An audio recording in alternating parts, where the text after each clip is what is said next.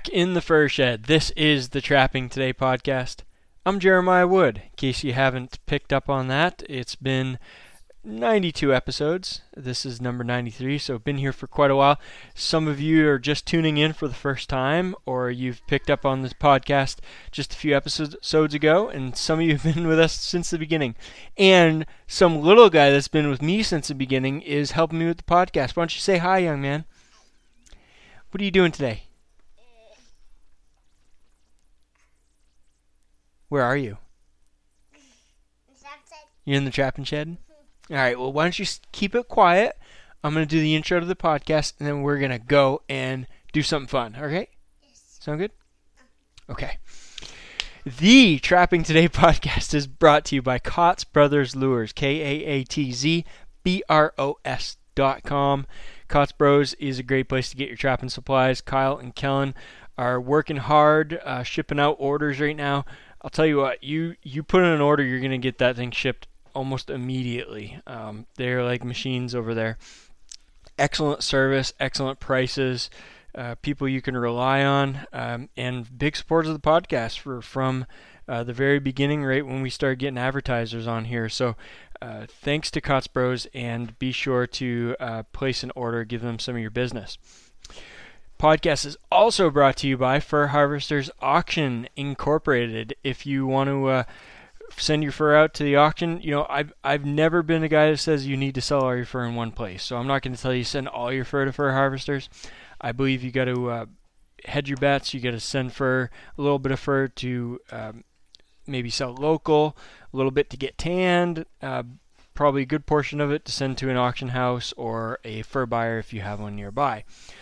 But I really feel that Fur Harvesters is a great place to sell fur. They get some of the best prices around. They work really hard. This is an auction house that's run by trappers. It really means a lot to them to get the most value for your fur and their fur, because there's a lot of guys that work at Fur Harvesters that have their fur in the auction as well. So you can learn more at furharvesters.com. You can find out what they've gotten for past auction results. You can find out where to ship your fur. They have a huge network all over the United States and Canada of receiving depots to send your fur to. So check them out, furharvesters.com. If you're not on the internet very much, except for just listening to this podcast, call them up, 705-495-4688. All right, we have a couple of things to get into really quickly tonight, and then I got a really awesome interview that I did with Eric Martin at Neil Olson's Trappers Weekend that I'm excited for you to hear. But first, I had a question from Kristen, and Kristen, don't believe listened to the podcast prior to now, but she was a YouTube person. She saw some of my YouTube videos and had a very good question that a lot of people probably have, and I was hoping that maybe if I discussed it here, you could get thinking about it a little bit, and maybe you're in the same situation. So she's getting trapping for the first time, just kind of getting started, and she's going to start with muskrats, which I believe is a great place to get started trapping.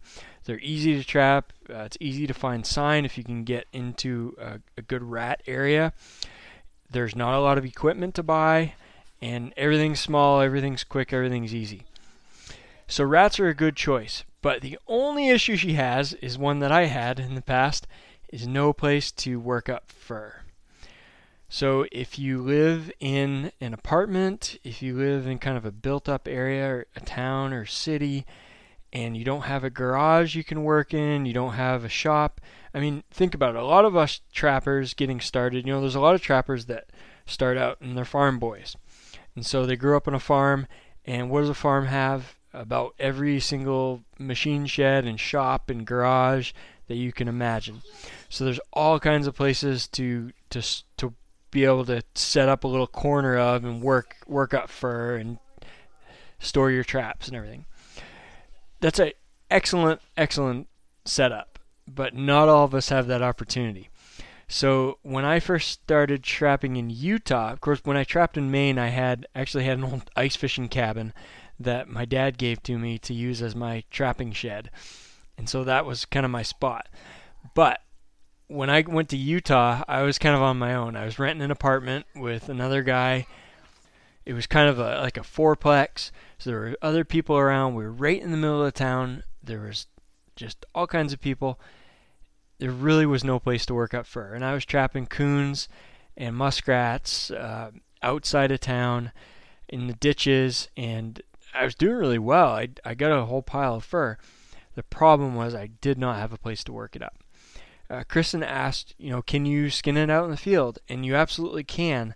The problem is it's extremely cold out there, and if the wind's blowing and it's 20 degrees or 30 degrees out, and I mean that can get really uncomfortable. It's hard to get your fingers working. You get cold and you can't really do much, and you slow down. It's just not a good situation. So I did that once or twice. I learned pretty quick that wasn't a good idea. I had a little unheated garage I had access to. I used that a little bit. That didn't work out. I did some fur there. It was all right. I mean, basically, what I did, and you may or may not want to do this, I just went in the house, and I skinned muskrats in the house. So I just took like a big plastic tub, like a big one of those big containers, like 15, 20 gallon containers, and had a couple of those, and I'd have my fur in there, and I'd have it set up to where everything all the mess that I made was falling into that tub, so nothing would get on the floor in the house. Had lots and lots of paper towels, and was very careful, and I was able to make that work pretty good. I would not have done that if I was getting into fox and coyotes or anything else out there. Actually, a lot of the coons, I found a local fur buyer in that area, and I sold them in the round because I didn't want to have to deal with them in the house. So I know that's not a great answer. Some people say, well, just find a local trapper that you can become friends with, and they'll let you use their place. And sometimes that works, but that's not always an option. Sometimes it just doesn't work out. So what do you do? So I was thinking about Kristen's request for a little while, and I get an idea, because this is something that in recent years has become more available and seems to fit the bill for someone who doesn't really have a spot to work up their fur. So we do a lot of ice fishing up here in northern Maine. It's super cold, and something that's become a lot more popular recently is these Eskimo ice tents. They're basically a portable ice fishing cabin. They are like a pop-up tent. I don't know how else to describe them. They're just like this big oversized tent with no floor on them, and they fold down to the size of like maybe 2 or 3 camp chairs put together, and they pop right out to, you can get them like 6 feet by 12 feet or 4 feet or 5 by 8, something like that. The Eskimo brand is probably the most popular right now, but there's a number of different brands. You can get them for $200-$300, $300-$400, depending on the size and the quality that you're looking for. But basically, this is something that you could pop right out real quick. You've got a shelter. You've got shelter from the wind. Maybe you got a little privacy if there's some people around. You don't really want them to see you skinning fur. And you can put a propane heater in there. And the insides of those shelters are pretty dark, so they do have little plastic windows, but I would suggest one of those new modern LED light systems where you can get kind of a battery-powered LED light that'll light that whole thing up real nice. So that's kind of my suggestion, and if anybody else has other ideas, just shoot them off to me, jrodwood@gmail.com. I'm sure Kristen would appreciate that. But hope that helps, and always, it's a case where when you get into trapping, you're going to have a lot of hurdles and barriers to go through and to jump over and to work around, but you can always find a way around them and over them and through them to keep on trapping if you want it bad enough. All right, moving on, the next topic, the No BS Lures K9 Extreme Junior Trap. I've been raving about this thing, talked about it here, talked about it on YouTube, and then I hit a roadblock, and I could not deal with the pan tension on this thing. I got half a dozen from No BS Lures, and 5-6 pounds pan tension on all of them. They're 4-coiled, and it's been a struggle. So I've had other people who have had the same issues who I've talked to. not a clear solution as of yet, but I'm trying different things. I did a whole bunch of filing, a whole bunch of bowstring wax, everything that's been recommended I've tried, and I haven't quite got there. They vary a lot. There's no real consistency. I just don't understand why. But I've got a few down to 3.5, 4 pounds, 4.5, 5 pounds, and I'm still working on them. I did watch a couple of YouTube videos which were pretty informative. One by M.O. Trapper. I assume that stands for Missouri Trapper. He had a good overview of the Canine Extreme Juniors, and for him the bowstring wax thing worked pretty well. Another video from a guy with the channel titled Lonely Den Trapping. That's Lonely Den Trapping. He had a lot of the same issues that I'm having, and he actually did something I hadn't yet considered. So on the pan, where the night latch is on the pan, where it connects to the little block that's welded to the jaw to set the trap, that's a pretty wide area where it makes contact with that block. And so the pan to jaw connection is really wide. There's probably a lot of friction there. I mean, I've tried buffing a bunch of that off with a little Dremel tool. Hasn't helped. But he actually cut that surface area down substantially with a grinder. And that's my next thing I'm going to try. So if you can imagine where your pan, where your dog on a typical dog trap catches your pan, the dog is going to be, I don't know, maybe a 1/4 inch wide, if that. And this connection is double that. So double the amount of surface area for friction to kind of make it a little harder for that pan to fire. So that's my next step. I'm going to try cutting that down. The one thing I did, I took 2 springs off these 4 coils off one of them, and that did the trick. I mean, the 2 coil was just fine as far as pan tension. Unfortunately, though, what that means is if you just 2 coil these traps, they're a really heavy-duty, rugged trap. I get the laminations on the outside of the jaws. It could potentially slow that jaw speed down quite a bit. So I don't really want to if I don't have to. So another thing, just kind of working through things. Kendall at these traps, they're such an awesome trap. If you could just figure out that pan tension, I'd buy 3-4 dozen of these. But until then, I'm going with MB550s, and I'm gonna keep guys. All right, I think that's it for introductory stuff. So now let's get into I've been meaning to do this for a long time. I was looking forward to the opportunity, and thanks so much to Eric for actually being willing to sit down and do this with me and talk trapping. Tell us, give a little guys that listen with young kids. There's a little bit of language in this one, and it's really not that bad, but I mean, I would advise any parents listening with young kids, maybe you want to listen to this one ahead of time just to make sure that it's going to be acceptable for your kids to listen to, but really not a big one, not a issue as far as the overall interview. So a few of the things we talk about, Eric's just a great guy, and he's so into trapping. It's the enthusiasm he has about trapping, even at his age, is incredibly contagious. It gets me excited. He has lots and lots of knowledge. Interestingly, he talks about how he took instruction from Craig O'Gorman and Bob Wendt. Talked about those guys, and he had a little bit of hesitation in some things because he's learned a lot of things from those guys, and he was a little hesitant about sharing stuff that taken a lot of decades to figure out and to learn, and a lot of expense in instructions. So he hesitated a little bit there.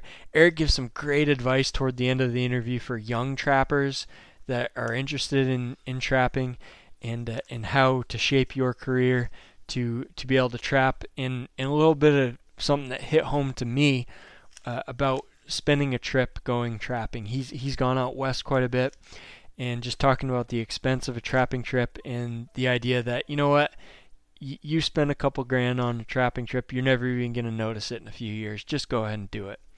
So with that, let's get into the interview with Eric. I hope you guys enjoyed as much as I did. forgive the audio again. There's a little bit of background noise. There's a difference between my volume and his volume. Just things when you're at a convention, there's a lot going on. Sometimes it's not always perfect, but I hope you can hear through all that and hope you enjoy it. Thanks for tuning in. Okay, we are on. All right. Eric Martin. Good to Jeremiah. Good to see you again. Good to see you. Here we are at Neil's. Absolutely. I met you here a couple years ago. I remember there was this guy giving a demo on bobcat trapping out in Wyoming, was it? Yep. And after the demo, I thought, geez, I got to go talk to this guy. That was a lot of fun. And I had just been out in Montana for 5 years and spent some time trying to trap. And then you were talking about a bunch of the same things. So. Yeah, no, I was very blessed to have been able to travel all throughout the West. And naturally, having trapped all my life, I took advantage of the opportunity. And there again, was fortunate to meet some people out there that kind of helped shorten the learning curve. And it helped, and I really enjoyed it. It's addicting. It's very addicting in that, one, you either love the country or it intimidates you. And two, if you need to catch something every day, at least for me, bobcat trapping in the winter in Wyoming is not your game. No, but it's a big thing when you catch one. Yeah, it's a big thrill, and there's some days you catch a lot of the areas I trapped, because there again, I didn't grow up there and was kind of the late guy on the scene I had to walk into. Yeah. So when you walk in and you catch a couple cats on one walk-in, that's a big day. I mean, that's a good time. So you were basically going these roads, other people were trapping on the road, and you were just going way beyond. Yeah, what I ended up doing, and here again, this is back before the computer age. I mean, technology is advancing so fast that it's essentially beyond me. Like now in today's world, they've got the iHunt. That's just come out since I started trapping out there, which before it was, you get all the maps available and you figure out where the public land is, and you go and we got a piece of public land here, well, right next to the road. Them guys have been trapping that forever. Yeah. And I just walk in beyond them or someplace where nobody was parked, and you'd see it'd be nothing but sagebrush, and you'd look, and they're a mile. Yeah, there's some cat rocks. Well, let's just go. That's where they are. We got to go get them, and yeah, that's how I ended up doing it. Maybe not the most efficient, but it's just. But it was public ground, and you had access to it, so that's what you had to do. And you got quite a few cats. Yeah, I mean, I was pretty consistent in that. And here again, maybe this betrays how poor a trapper I am, but there was one year I had more cats come by a set than I caught. You know, so in theory, at least I interested them enough to get them to come. I mean, Christ, have them step on levers, and and there again, it's all just an evolving paradigm that, you know, I need to do a better job blocking. I didn't really realize how quick you could force a cat. Now there's other stuff that later in the season you need to do to get them to work a set. And then if they work it, they're going to come by again, but if you don't do something different, they've already satisfied their curiosity. Yeah. Just adding a different lure or a different bait isn't going to cut it at all. So let's take a step back, because you're born and bred in Maine. Yep, absolutely. Right close by, I assume. Yep. So you tell us a little bit about your background, how you got started. Well, when I was a kid, my dad trapped, and he, I would say, recreational trapper. And him as a child, they were dirt poor. I mean, unconsciously dirt poor. That he had a great uncle that used to come by the house. His father died when he was a young kid, and he had a great uncle that was a fisher hunter. And he'd come by his house, and he'd tell my grandmother, "Doris, give me a couple of biscuits in a bag. I'll be gone for 2 or 3 days," because he'd found a fisher track, and he would track it. So he'd just hunt them on foot? Until he got it. because that was $200, which was a fortune. Yeah. And then he'd come back and he would help her out with some. And then he'd go have a spree. And he'd lived a life, and when he needed some, he'd go find another fisher. And then I had a great uncle that lived up the street that was in World War One, and he went over, got gas, came back, and he made a promise that I'm never leaving Maine again, and I'm never working again. All I'm going to do is hunt, fish, and trap, and that's all he ever did the rest of his life. And so that probably had an impression on you. Well, as a kid, I can remember this clear as a bell. This is 55 years later. It was a summer. It was a spring morning. I come out before daylight. I was escaping the house, and he was on the front lawn. And I looked at him and said, "What are you doing?" He said, "Come here, I want to show you something." He was digging up dandelion greens. He said, "Here." I said, "Well, why are you doing that?" He said, "Because I'm going to eat them." I said, "Really?" He said, "Yeah, here. You want to know about this in case you need to eat them." And that, from that point onward, I mean, I hung around him whenever, you know, there again, as much as he'd tolerate, you know, having a kid hanging around. But yeah. And then, you know, I started trapping myself, a little pond up the street, on and on and on, and then went through the high school years. Then went away in the Army, came back, and trapped in headhounds and whatnot.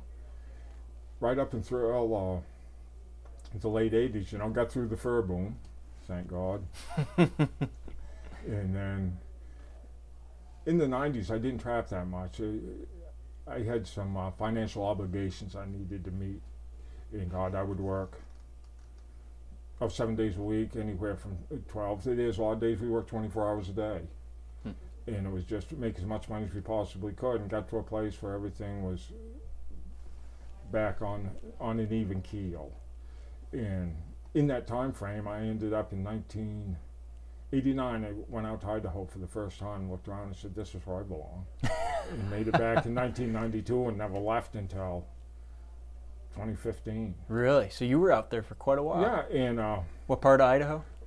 well, I mean, I lived everywhere from Washington to Arizona to all up and down the Rocky Mountains. Wherever the work was, that's where I would go. But Yeah. while I was there, I naturally gravitated towards, you know, guys that hunted, fished, trapped. Yeah. And you did some big game guiding? Yeah, I worked for an outfitter in Montana for a season, and worked for an outfitter in Wyoming in the Teton Wilderness for 4 years.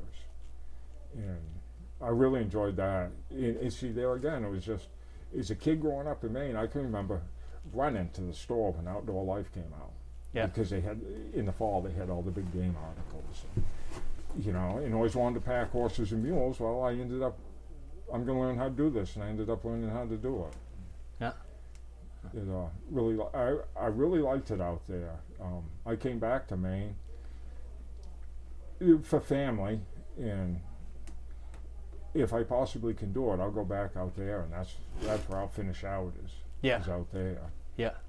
So, do you remember the first animal you trapped? Yeah, muskrat. Absolutely. I rode to this day, I remember I had a bicycle, and I was riding up the street, and here's how times changed. I know I was in grade school, and I had a bicycle with a basket on it, and I put the traps in. I was going to check them the next day, and the old man said, "You better take a 22. It's a pistol, in case you catch a coon." You know, had it in the basket, rode up the street, and as I driving by, people would wave. You know, today, Christ, they'd call the SWAT team. Yeah, they put your parents in jail. Yeah, for I mean, but it wasn't a big deal. It just happened. You know, and, I mean, in high school, there was more guns in our high school parking lot than are sold in Walmart. And I mean, the teachers came in with their hands bloody from shooting a deer. They had rifles in their trucks, and we never thought about killing nobody. Yeah. So I don't. All this other stuff, I don't know what's going on, but. Yeah, it's crazy, but it's not people in the trapping community that are. No, and very rarely is it a lawful gun owner that does something wacky. Yeah. So you trapped during the fur boom, and that was I'm guessing some pretty good times. Well, I trapped and coon hunt with dogs, and I had a really good coon dog where we'd go out and was getting $25 just for cooning around.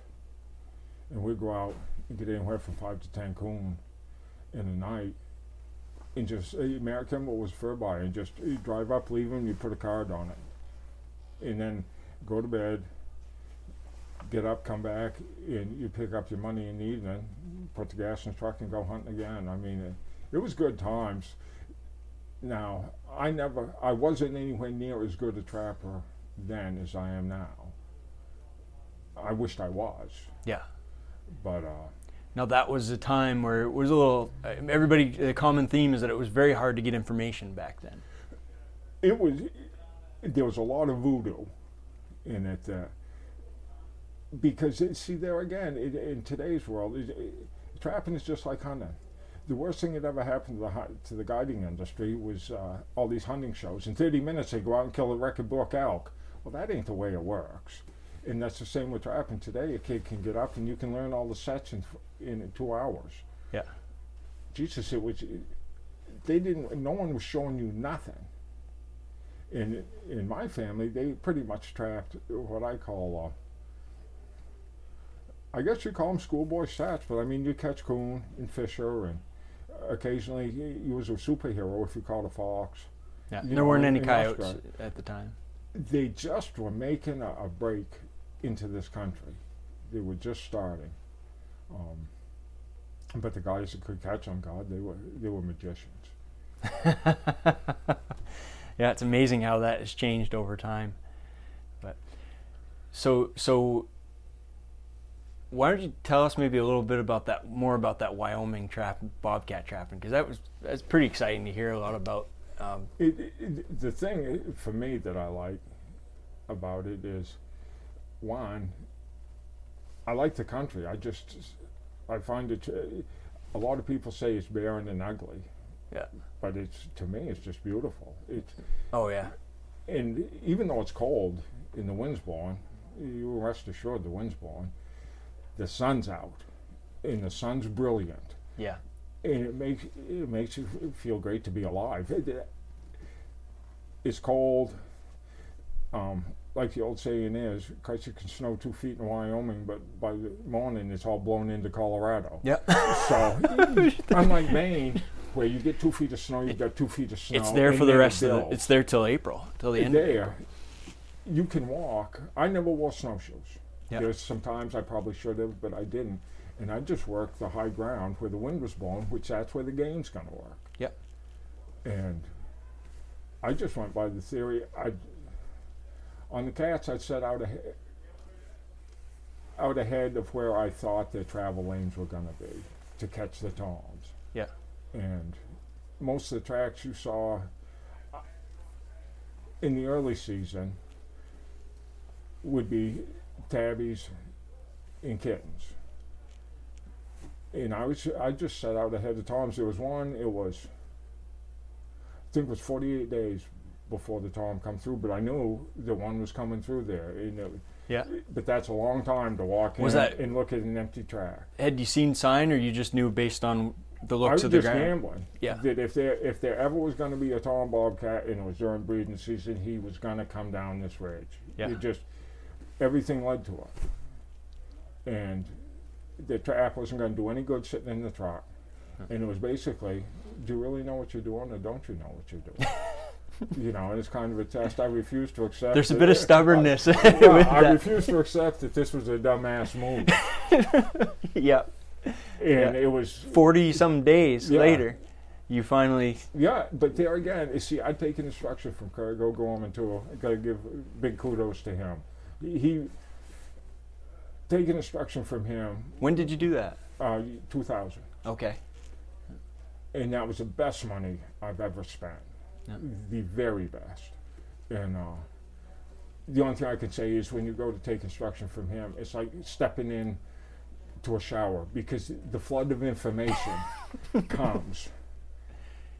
And it's up to you to pick out what it is you're lacking, because you can't absorb it all. Right? Oh, God, no. No, because you get every penny that you pay in that. As soon as you sit your ass in that truck, boom, he's off. Yeah.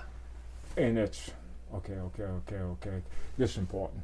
And I tried writing stuff down, and it was like 45 minutes into it, I just threw it into the duffel bag and said, "It's up to you, kid. You've got to remember this." Yeah. And that was a giant leap forward for me. As I say, that's the best investment. That's paid dividends. That instruction has paid for itself. And in that cat's case, it was things that he'd showed me led me to believe that this was it. And So you had that confidence that there was absolutely no doubt. I knew the set was operable. There was absolutely no doubt about that. I knew that if there was a bobcat in there, he was going to come through there. The geography told me so, and I just, after you look at it so much, you can see how they're going to travel. And I knew that was the point where I was going to get it. Now, that didn't mean someone wasn't going to catch him 5 miles away, or he was going to get run over by a car, or whatever was going to happen. But I knew that it is, here again, as Craig says, you can pick the place, you can't pick the time. Yeah. And it was just, I knew, and by God, I was rewarded very well. that was the most extreme example probably of that. Yeah, but there's been a lot of time, and there's been a lot of sets where you set them and nothing's come through. That doesn't mean that it's a bad location. It just means time ran out. Yeah. So you trapped South Dakota as well. Yeah, I worked with a friend of mine. Here again, I got to give credit to Larry and Joe Bowden from South Dakota, that they both kind of helped me in the cat trapping tour. And I later went on, and Joe had a contract to the state of South Dakota doing a bobcat study.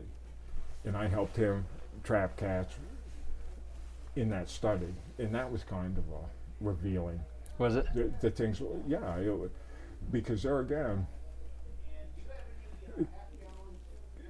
it was prototypical cat country, but there wasn't any cats there.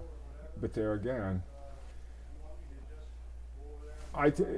we came to the deduction that they were, instead in the rocks, because the rabbits were low, they'd moved out, they'd migrated out to a different food source. Well, in this study, the state wanted to find out how many cats were in this area. Well, you're confined to this area. Jesus Christ, there ain't nothing here. Yeah. And next year they might be there. Right, but if we were trapping for money, we ain't sitting here. We're gone. Yeah. And so that taught you something, right? I mean, right, yeah, or just reinforced the idea that. Why? It's kind of the old adage: no cookies, no kids. In that, if you don't have rabbits, and there's nothing else. I mean, there was nothing for them to eat there, but yet the state wanted to know why they were there. Well, they ain't here right now. They're out, either on the prairie dogs or out looking for sage grouse or the antelope, or they moved on to something else. Yeah. So it didn't really give a true representation of the amount of cats. They would be there in the good weather, but in the wintertime they weren't there. Yeah. Huh. But you had other places that you trapped. They were there all winter. Yes, but the food was there, and that's another thing. Here in Maine, I'm convinced there's a change. Before the snow comes, if you've got berry bushes, sand, and turkeys, you've got bobcats. There's a time break, and I think it's about the first week of deer hunting. Both the coyotes and the bobcats go into your black growth.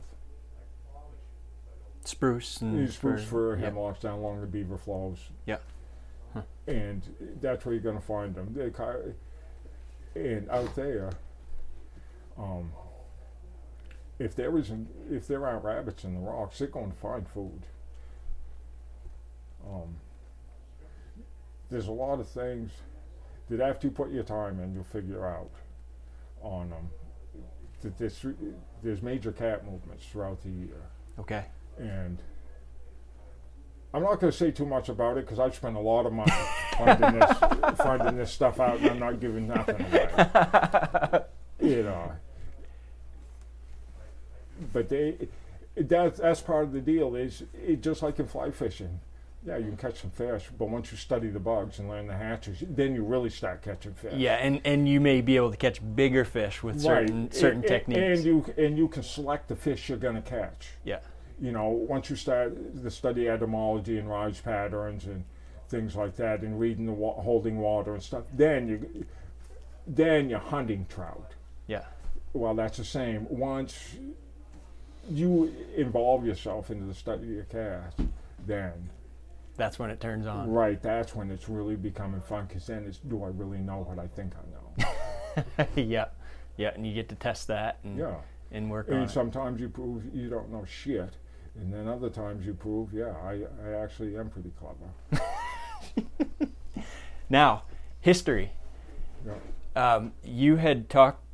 We talked a while back about Walter Arnold. Yeah.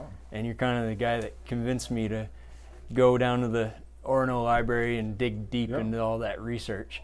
And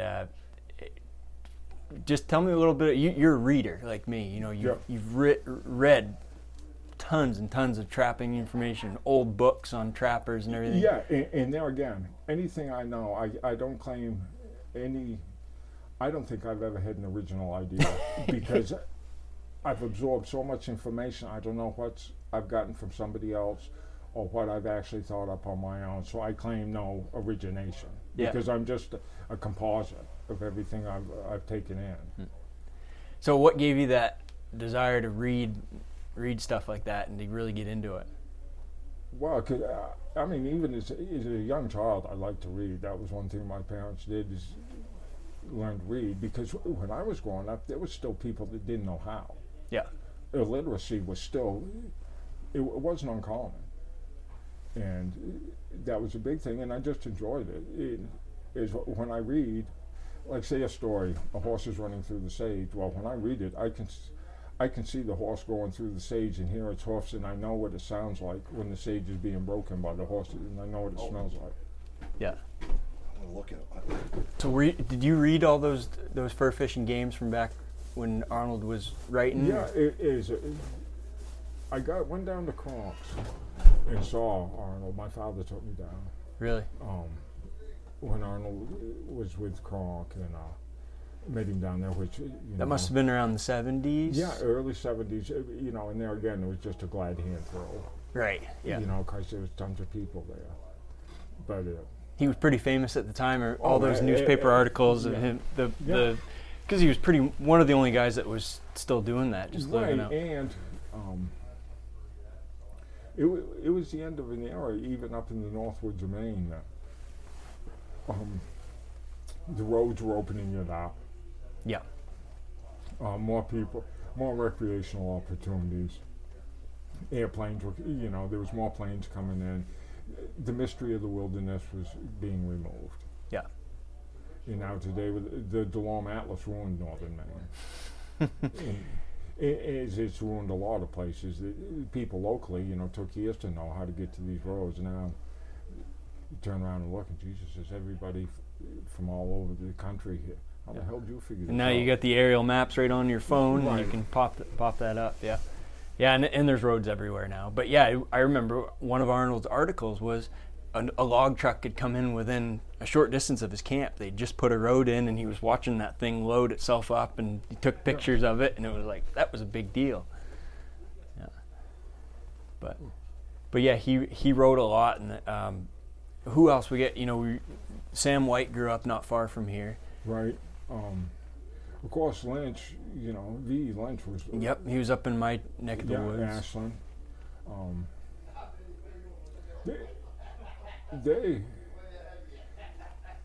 Herb Lennon, was a big guy that I always used to like. And of course, everyone knew Daly. Yep. Was the editor there forever in Fur Fishing Game. I used to like Nelson's stuff, but I really didn't appreciate who he was until later years, until I researched the guy. Right. And there again, you often don't. It's kind of like a painter isn't famous until he's been dead 50 years. Right. Unfortunately, that's the same with Bill Nelson, I think. Yeah.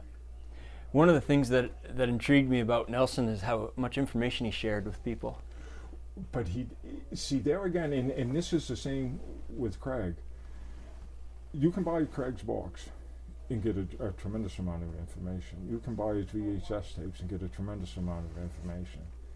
But until you take instruction, then you go back, it opens all of those up. So there's almost, not intentionally, but perhaps intentionally, hidden messages in there that I see what you're saying now. You connect the dots. Yeah. Yeah, I mean, it's a simple statement that you take at face value is not the statement to be taken at face value. It's so much deeper. And I think that's the same with like Nelson's writings. When he wrote stories, he provided information, but what I think his biggest thing was is he wanted to get you to think. Yeah. Because you could never be him. Yeah. But he wanted you to be able to walk in and assess and analyze and provide a solution. And I think that's what all of the great instructors do, is because you can't become them. Yeah. Yeah, but yeah, that's a good point. Give you the tools to be able to, if you put in the time and effort. Right, and to reassure you that it's okay to engage in critical thinking. yeah. There's not just this way to do it, and don't step outside the lines. And but there again, if I went and took instruction from Bob Wendt too. Okay. And that, what I was looking to get from him was how to catch the most coyotes in the shortest amount of time. And I did the research, and for me, he seemed to be the guy, and it was. Yeah. And for there, he's a machine. Really. And that's entirely different than trapping, say, out west on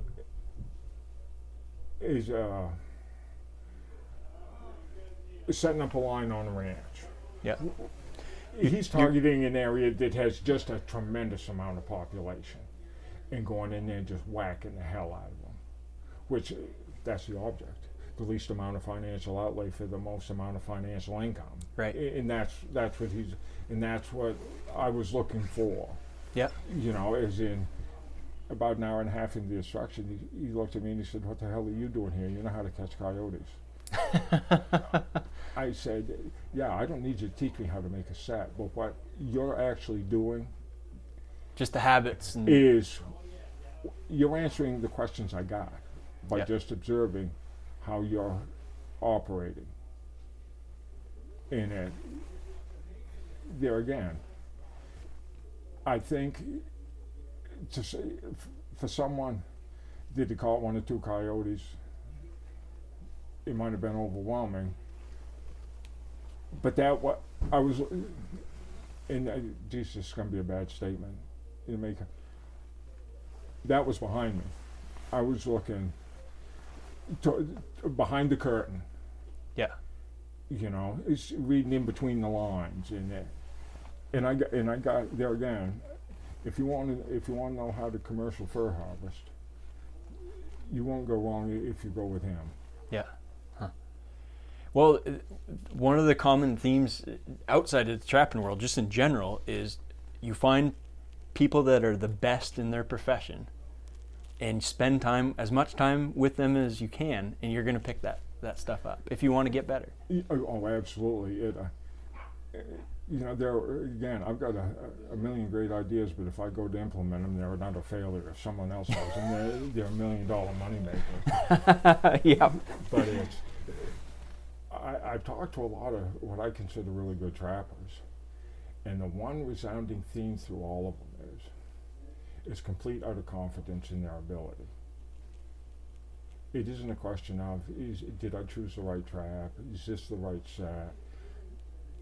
That's a great point. They're never doubting.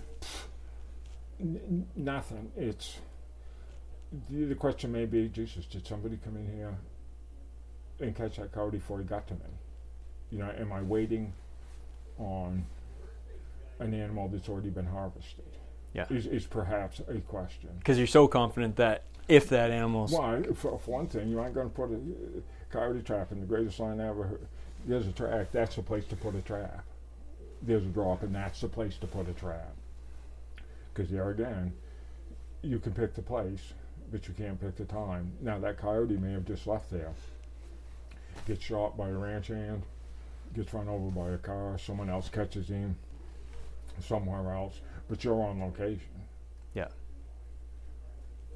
And you've used a lot of this Western instruction right here. Yeah, it's here. You can combine. All you got to do is remove the trees, Yeah. and it's the exact same thing. Here is actually easier to pick location because of the trees. But there again, you've got easier access out west in this. Access as in the ability to get to a place, where here you've got the trees that block you. Yeah. Access is a hard chance anywhere you go nowadays. Oh yeah, and small pieces of land here to deal with. Right. I mean, there's perhaps more coyotes here in Maine than there is in Wyoming, but you spend more time driving from ones that are accessible to another group that are accessible than you do out there. But you can, and there again, not everybody out west catches 400, 500 coyotes. Right. We just hear about the big Right. timers. Yeah. And Yeah. the guys that do have access to incredible portions of land. And they've built Right. those relationships over a long Right. period of time. And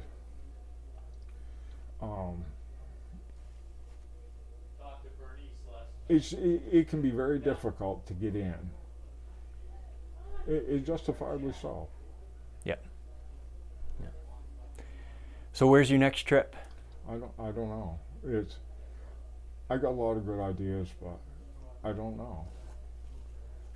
I'd like to go back out west one more time. I think I got enough gas in the tank to do it for a few more years, but I don't know how many more. Yeah. But I know I'm on the backside of 60, the short side of life. So, but I'm still. But you're in good physical condition. Right. I'm there again. That's something that Bob Went works out every day. 70-something years old, and that guy can roll. I work out every day, but I need to because I'm just looking to keep what I got. Yeah. Try to eat right and go from there. But I think I got another good 10 years that I could trap cats like that. Yeah. And then I just think, the original equipment would be start wearing out, knee replacements and hip replacements. And Yeah. whatnot. Yeah. Yeah. Do it while you can. Well, absolutely. I'm telling you right now, I've never seen a hearse with roof racks or a trailer hitch. And $2,000 or $3,000 you spend to go on a trapping adventure, in 2 years you'll never know that money was spent. Yeah. It'll be a drop in the bucket. There'll be a brand new crisis. Someone will be Twitter-pated about something. So go do it. Yeah. Is that your advice to young trappers? Oh, my advice to young trappers is do it. Just get out there and do it. If you're a young guy, get yourself in a profession where you can make enough money to make a year's wages in 9 months, and then take 3 months off to trap. And then be smart. All the guys that, like Craig O'Gorman, Bob Went, John Graham, all them guys are tremendous businessmen. Yeah. And they've got 401ks, they've got investments, they've got money coming in. Yeah. That's what you need to do so that when it comes time to retire, you have the wherewithal and the means that when you're 55, 60 years old, you can say, all right, I'm done. To hell with this rat race. All I'm going to do is trap from here on out. You've got some wherewithal. And there's guys here that have done that. Oh, absolutely. And they're, 55, 60 retired, and then they're coyote trapping and Right. having a blast. Right. The coyote trap Maine, either go out west or go down south, come back and either spring beaver trap here or spring beaver trap somewhere else. View it as a profession. but position yourself so that you can do it.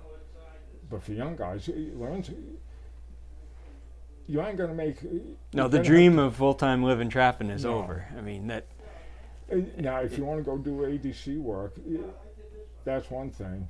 As far as like being a county trapper out west, but there again, if you don't live in those counties, it's a long, hard grind. Yeah. To get in.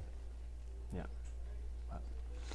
Well, Eric, we probably got some demos to go watch. Yeah, we better do that now before Neil throws us out. Well, thanks very much All for right, doing you're this. I welcome. appreciate it. It is great. It's great to talk with you. So. All righty. Have a great day.